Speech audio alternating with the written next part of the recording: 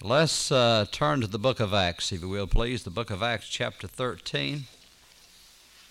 Says, "But he whom God raised again saw no corruption." It's talking about Jesus. "Be it known unto you, therefore, men and brethren." Let me pause there and say a word about verse 37. You know, some deny that Jesus was ever placed in the tomb of Joseph of Arimathea there. And they said, we have checked the tomb, and there's no evidence that a dead body ever was put in this grave. Well, that's true. The Bible says he saw no corruption. Amen. Now, that's not true about you and I, but it's true about the Lord. "Be it known unto you, therefore, men and brethren, that through this man is preached unto you the forgiveness of sins. And by him all that believe are justified from all things, from which you cannot be justified by the law of Moses." Let us pray. Our Heavenly Father, as I bow in your presence, Lord, I do thank you for another privilege to preach. Thank you, Lord, for the good songs of praise that we've heard tonight. And thank you, Lord, for the Word of God. Thank you for a Savior. And I pray in Jesus' name that you would just work in my heart and the hearts of all who have gathered for this service. Oh God, move by your power. Bring conviction upon that one that may be lost and save them. And Lord, revive the hearts of your people. And we'll praise you even now for what you're going to do in Jesus' name. Amen. You may be seated. And let me talk to you a while on the benefits of living on this side of Calvary. You know, when I read the Bible and I read about the miracles and all those things that happen, and I think of how wonderful it would have been to live in those days, in the days of Moses, for instance. I read that story about the parting of the Red Sea. And that had to be something. You know, if you've ever seen the Ten Commandments, it's quite impressive, but I don't think that's nearly as impressive as the real thing was. And to have observed that and seen that would have been wonderful. Yeah. Then I think of David, King David, and how he killed Goliath. That had to be a great experience. Yeah.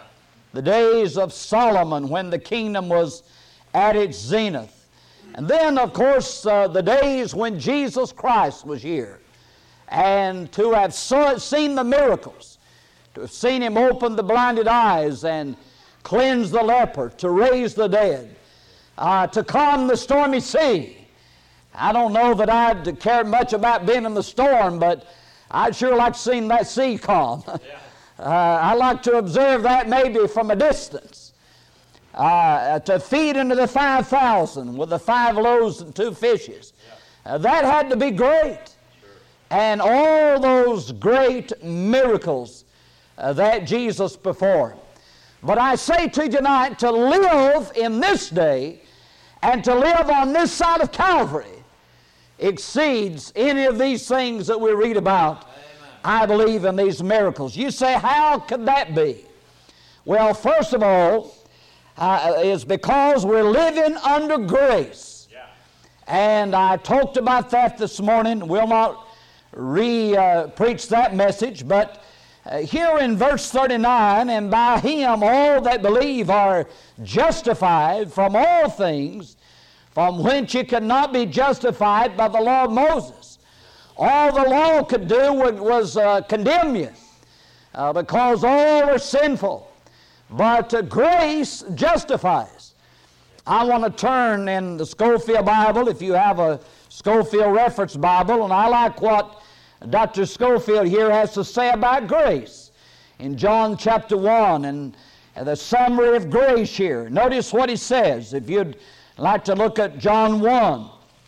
And he says, "Grace is the kindness and love of God our Savior toward man. Not by works of righteousness which we have done." That's in Titus chapter 3, verse 4 and 5. And I like that Bible definition, I guess, better than any. I've heard different definitions of grace, God's riches at Christ's expense, and the undeserved love and mercy of God. But Titus says there that it is the love, the kindness, and love of God our Savior toward man. Yeah. Now that's a great definition. Yeah. Now he says it is therefore constantly set in contrast to law, under which God demands righteousness from man, as under grace He gives righteousness to man. Isn't that wonderful? Yeah. Yeah. The law demanded righteousness. The problem was it was weak through the flesh. Man could not produce it. That was the problem. That was the difference. That man could not measure up to the demands of a holy law. Yeah.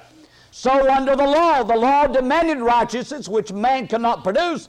But under grace, Christ gives righteousness to undeserving man. Yeah. That's a wonderful truth there.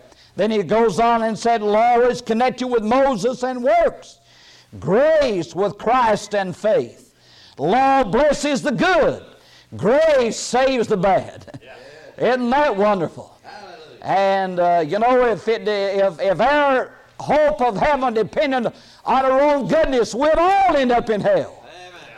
The law blesses the good. The problem is there's none good, the Bible says. No, not one. We're all in this thing together. Right. And we're all a bunch of sinners. Yeah. But grace saves the bad. Law demands that blessings be earned. Grace is a free gift. Amen.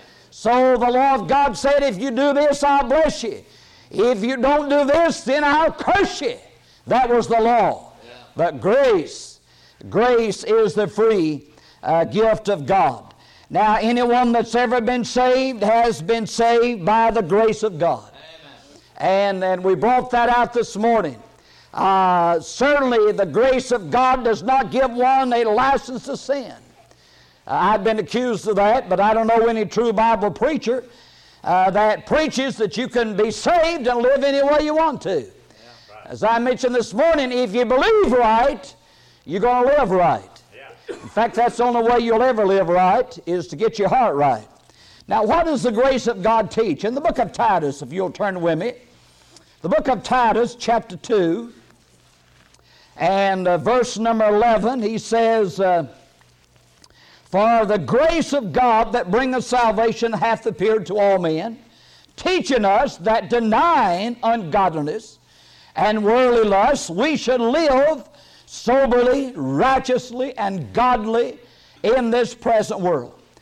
So here he says the grace of God teaches us basically to live right, to deny ungodliness and worldly lusts, we shall live soberly, righteously, and godly in this present world. The operation of God's grace in one's life is the only thing that will enable a person to live for God. Yes. People say, well, I've tried to live right and I can't. Well, get saved. Amen. Yeah.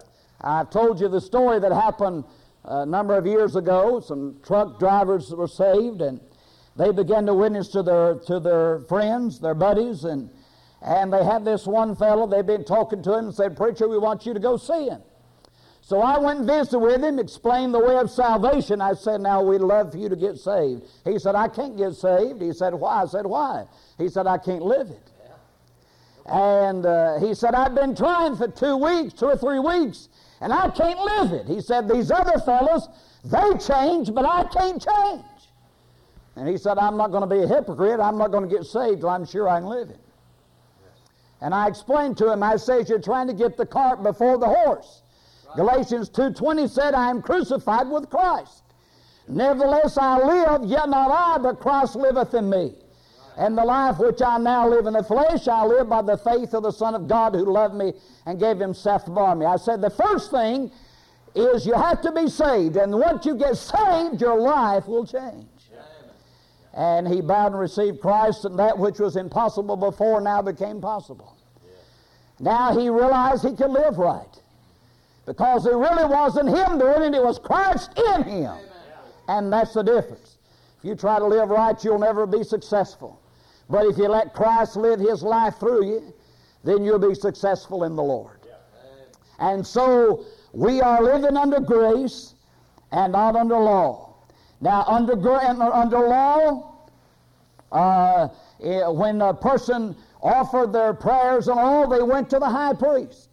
He went behind the veil and interceded in the behalf of the people. But the Bible says in Hebrews, let us therefore come boldly unto the throne of grace.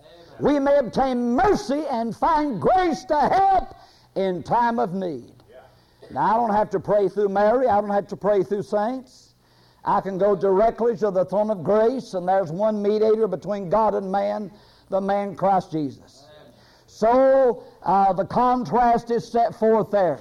Now, under law, they brought a blood sacrifice, an animal sacrifice on a regular basis. Every year, the high priest went behind the veil and offered the blood.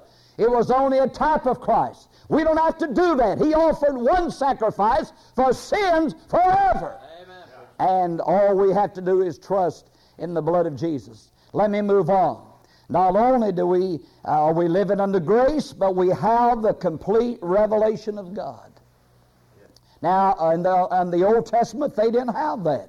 All they had was the Old Testament Scripture. And thank God for the New Testament that we have. And that, of course, those early disciples, they preached out of the Old Testament Scriptures. And so the Old Testament and the New Testament fit together. In the Old Testament it's prophesied, in the New Testament it's fulfilled. Someone said, oh, the Old Testament's fulfilled. We don't need that anymore. Well, it isn't all fulfilled. A lot of it is, but there's some's not fulfilled. I was visiting one night and talking to these folks, and they said all the Old Testament's fulfilled. I said, is that right? And I read to them in Zechariah where it said, and his feet shall stand in that day upon the Mount of Olives. And the Mount of Olives will cleave under his feet, and there will be a great valley. And I said, when did that happen? Go ahead, preacher. I said, in fact, I've been there. And it's still not split open. Yeah. I said, when did that happen? I said, we don't know, but every preacher can tell you. I said, as soon as you find out, let me know. Of course, I never heard from them. But we have the complete revelation of God. I think of those wonderful scriptures that we have. 1 Thessalonians chapter 4, where he talks about the coming of the Lord. The Lord himself shall descend from heaven with a shout, with the voice of the archangel, with the trump of God, and the dead in Christ shall rise first. Then we which are alive and remain shall be called up together with them in the clouds to meet the Lord in the air. And so shall we ever be with the Lord. Now, we have that blessed Scripture. He said, wherefore comfort one another with these words. They didn't have that Scripture. Right. You know, sometimes we may be critical of those Old Testament saints of God, but they didn't have all that we have. And may I say to you, people say, well, but they done some things they should not have done. Well, so have we. Yeah. But I want to tell you something. God's going to hold us more accountable than he did them. That's right. Unto whom much is given, much is required. And so we who have the complete revelation of God, we are more accountable and more responsible to the Lord. Yes. And I think of that scripture in Romans 8:1, there is therefore now no condemnation to them which are in Christ Jesus, who walk not after the flesh, but after the Spirit. Yeah. That wonderful chapter in Romans chapter 8 that teaches us how we can be victorious as a Christian. And what a blessing that is to us. And all the scriptures and revelation. What will we do without revelation? I don't know about you, but if you ever taken a book and you get the book and you read it a little bit and then you turn over the last chapter and see how it all ends. And maybe you read the story about what's happening, but you know it's going to end up all right. And thank God I've read the last chapter. Amen. It all ends up all right. Yeah. And we may go through a whole lot between here and there, but it's going to end up all right. And I've always been fascinated with the book of Revelation. Revelation 21 verse 4, and God shall wipe away all tears from their eyes. Amen. There shall be no more death, neither sorrow nor crying. Neither shall there be any more pain, for the former things are passed away. Aren't you glad for that scripture? Listen, we have those wonderful words of Scripture. They didn't have that. But thank God we have it. That promise. God's going to wipe the tears away. There's not going to be any more dying. There's not a person in this building tonight but what's been touched by death. Some member of your family. Some loved one that you've had to say goodbye to. But God's going to put an end to that one day. And there will be no more death. In fact, Revelation said He has the keys of death and of hell. Jesus has the keys. So we don't have to worry about it. And He said there's not going to be any more pain. Now, I can identify with that. Some of you can. When I was younger, I didn't identify with that a whole lot. But as I get older, someone says you can tell when you're getting old because everything that doesn't hurt doesn't work. Well, I guess that's true. Pain. And, I guess the nervous system is a wonderful thing. And I heard of this, I think it was a young man one time that is nervous. Anyway, he could put his hand on a hot stove and not feel any pain. And that'd be a terrible thing as well. So the nervous system is important, but I don't know how God's going to do all this, but the Bible said there'll be no more pain. And the former things are passed away. We have the complete revelation of God. In days gone by, God revealed Himself to man through visions and dreams and personal appearances, angelic appearances. But now, if you need to know anything, you can find it in the pages of the Word of God.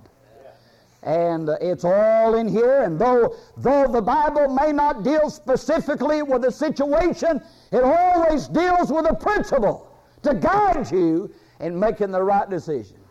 I have found that to be true. We have in Revelation 22, very familiar scripture, verse 18 and 19, "For I testify unto every man that heareth the words of the prophecy of this book, if any man shall add unto these things, God shall add unto him the plagues that are written in this book." Now, I think that's interesting. When have we seen all this revision coming about? We've seen it in my lifetime for the most part. And I believe in my lifetime we'll have the tribulation period. God's going to add the plagues. If any man shall take away from the words of the book of this prophecy, God shall take away his part out of the book of life and out of the holy city and from the things which are written in this book. Now that tells me that when God finished it, He finished it. There ain't anything else to be done. There's no more scripture to be written. It doesn't need to, it can't be improved on. It is a book that you can trust. Then not only that, but the third and final point is the benefits of living on this side of Calvary is we have the abiding presence of the blessed Holy Spirit of God to indwell us forever. And, in the Old Testament times, He would come upon people for a specific task, as in the case of Samson. In Judges 15 and verse 14, the Spirit of the Lord came upon him. Now, if you see the pictures, the paintings of Samson, you'll find they picture Samson as this man with bulging muscles and a real huge fella. I really don't think it was that way at all. I think it's probably this ordinary looking fella. And when the Spirit of God came upon him, he had this supernatural strength. But the Spirit of the Lord came upon him for that purpose. And then we find in 1 Samuel 16:14 that the Bible says the Lord took His Holy Spirit from Saul. He took His Holy Spirit from King Saul. And in Psalm 51:11, David prayed, "Take not Thy Holy Spirit from me." He was praying correctly because God did that to Saul, and David said, "Lord, don't do that to me." Because he had seen what happened when the Spirit of God was gone. And he had an evil spirit would trouble Saul, and David would play for him there. You know, music has an amazing effect on people, don't it? You know, the devil is very interested in music. The Lord's interested in music, but so is the devil. And the devil uses music and uses it in our day and will use it in the future. He's used it in the past. You remember there in the book of Daniel when Nebuchadnezzar made that image? a type of the image of Antichrist. And it was 60 cubits high and 6 cubits wide. And they were commanded to fall down and worship the image when the 6 different instruments of music were played. 666. And so the devil is very interested in music. Music can be an instrument for the Lord. It can be an instrument for the devil. But so they prayed, David prayed, take not thy Holy Spirit from me. Now that would be unscriptural for you to pray that way. Because God's never going to take His Holy Spirit from you or me. You say, how do you know that? John 14, verse 16 and 17, and I will pray the Father, He shall give you another comforter, that He may abide with you forever. Even the Spirit of truth whom the world cannot receive, because it seeth Him not, neither knoweth Him, but you know Him, for He dwelleth with you, and shall be in you. Now the Lord said He will be in you, and He will abide with you forever. That's why you can never lose your salvation. Because would you say a person's lost that has the Holy Spirit living in him? I don't think so. And Jesus said He would abide with you for how long? Forever. That's long enough. Amen. He'll abide with you forever. Now, there's a lot of controversy about when you receive the Holy Spirit, but in Acts 10:44, while Peter yet spake these words, the Holy Ghost fell on them which heard the word. And in 1 Corinthians 12:13, for by one Spirit are we all baptized into one body. The Holy Spirit comes inside of you when you get saved. And He's never going to leave. Amen. Now, these are some things that the Holy Spirit does. The Bible said in John 3:5, we are born of the Holy Spirit of the Holy Ghost. We are born again. No salvation apart from the Holy Spirit. Right. He is the agent of the new birth. And we are born of the Holy Ghost. We possess the Holy Ghost in Romans 8, verse 9. If any man have not the Spirit of Christ, he is none of His. We are led by the Holy Ghost to the Holy Spirit. And by the way, they're the same. Right. Spirit and Ghost mean the same thing. Romans 8:14. As many as are led by the Spirit of God, they are the sons of God. And we are assured by the Holy Ghost, Romans 8:16. We are sealed by the Holy Ghost, Ephesians 4:30. And we are filled with the Holy Ghost in Ephesians 5:18. Be not drunk with wine wherein is excess, but be filled with the Holy Spirit. Yeah. Now, the filling of the Holy Spirit and the baptism of the Holy Spirit are two different things. Right. The baptism of the Holy Spirit takes place at the time of salvation. Right. But the filling of the Holy Spirit is something we need to experience over and over and over again. Yeah. What is the filling of the Holy Spirit? It's simply allowing the Spirit of God who lives within us to control our life, to direct our life. And I want my life to be led by the Spirit of God. I want to do this. I try to do this. Try to wake up a little bit before you have to get up. And take that snooze button off of your clock and don't use that thing. I don't see how people live like that. My wife keeps the clock about 10, 15 minutes fast. I don't understand that either. But that's her thing, and that suits her, suits me. But I've got another clock. I can find the real time. The snooze button. You're supposed to get up at 6 o'clock and the thing starts off at 5:30, and then bang, hit the snooze button, gives you 10 more minutes, and hit it again, and I can't live like that. If I got to get up at 5:30, set the thing at 5:30, and when it goes off, get up. But or set it a little early, and then you have some time to talk to the Lord. And I don't know about you. Whatever works for you, but I find that's the best time I have in really talking to the Lord. My mind's fresh and not filled with all the cares and responsibilities of the day, and say, Lord, what do you want me to do today? I want you to direct my life. I've finally come to realize I can't get it all done anyway. And you do some and start the next day, do some more. But Lord, where do you want me to go? And what do you want me to do? And God, I want your direction. I want to be led by the Spirit of God every day of my life. Because I believe what I do today will affect me 10 million years from now. It is too important and too precious to waste one single day. And we need to be led by the Spirit of God. I want to close in saying this. We talked about the benefits. We're living in the grace. We have the complete revelation of God. We have the abiding presence of the Spirit of God. But I'll tell you, one of the greatest benefits I think of all is I believe Jesus is coming soon. Yeah.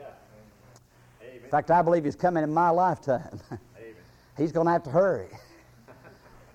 But don't you worry, He'll be here. I don't know exactly. You say you're going to set a date? No, I'm not going to do that. I'd be anti-scriptural if I tried to do that. Right. Bible says no man knows that. Anybody tries to tell you they do is just misinformed.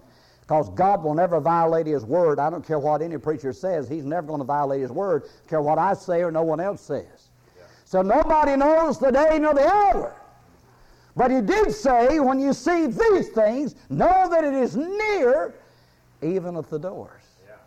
You can't know the day nor the hour, but you can know when He's at the door. That's pretty close, isn't it?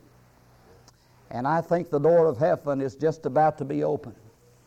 And if you study Matthew chapter 24, there's many scriptures I could go in tonight. It's another message.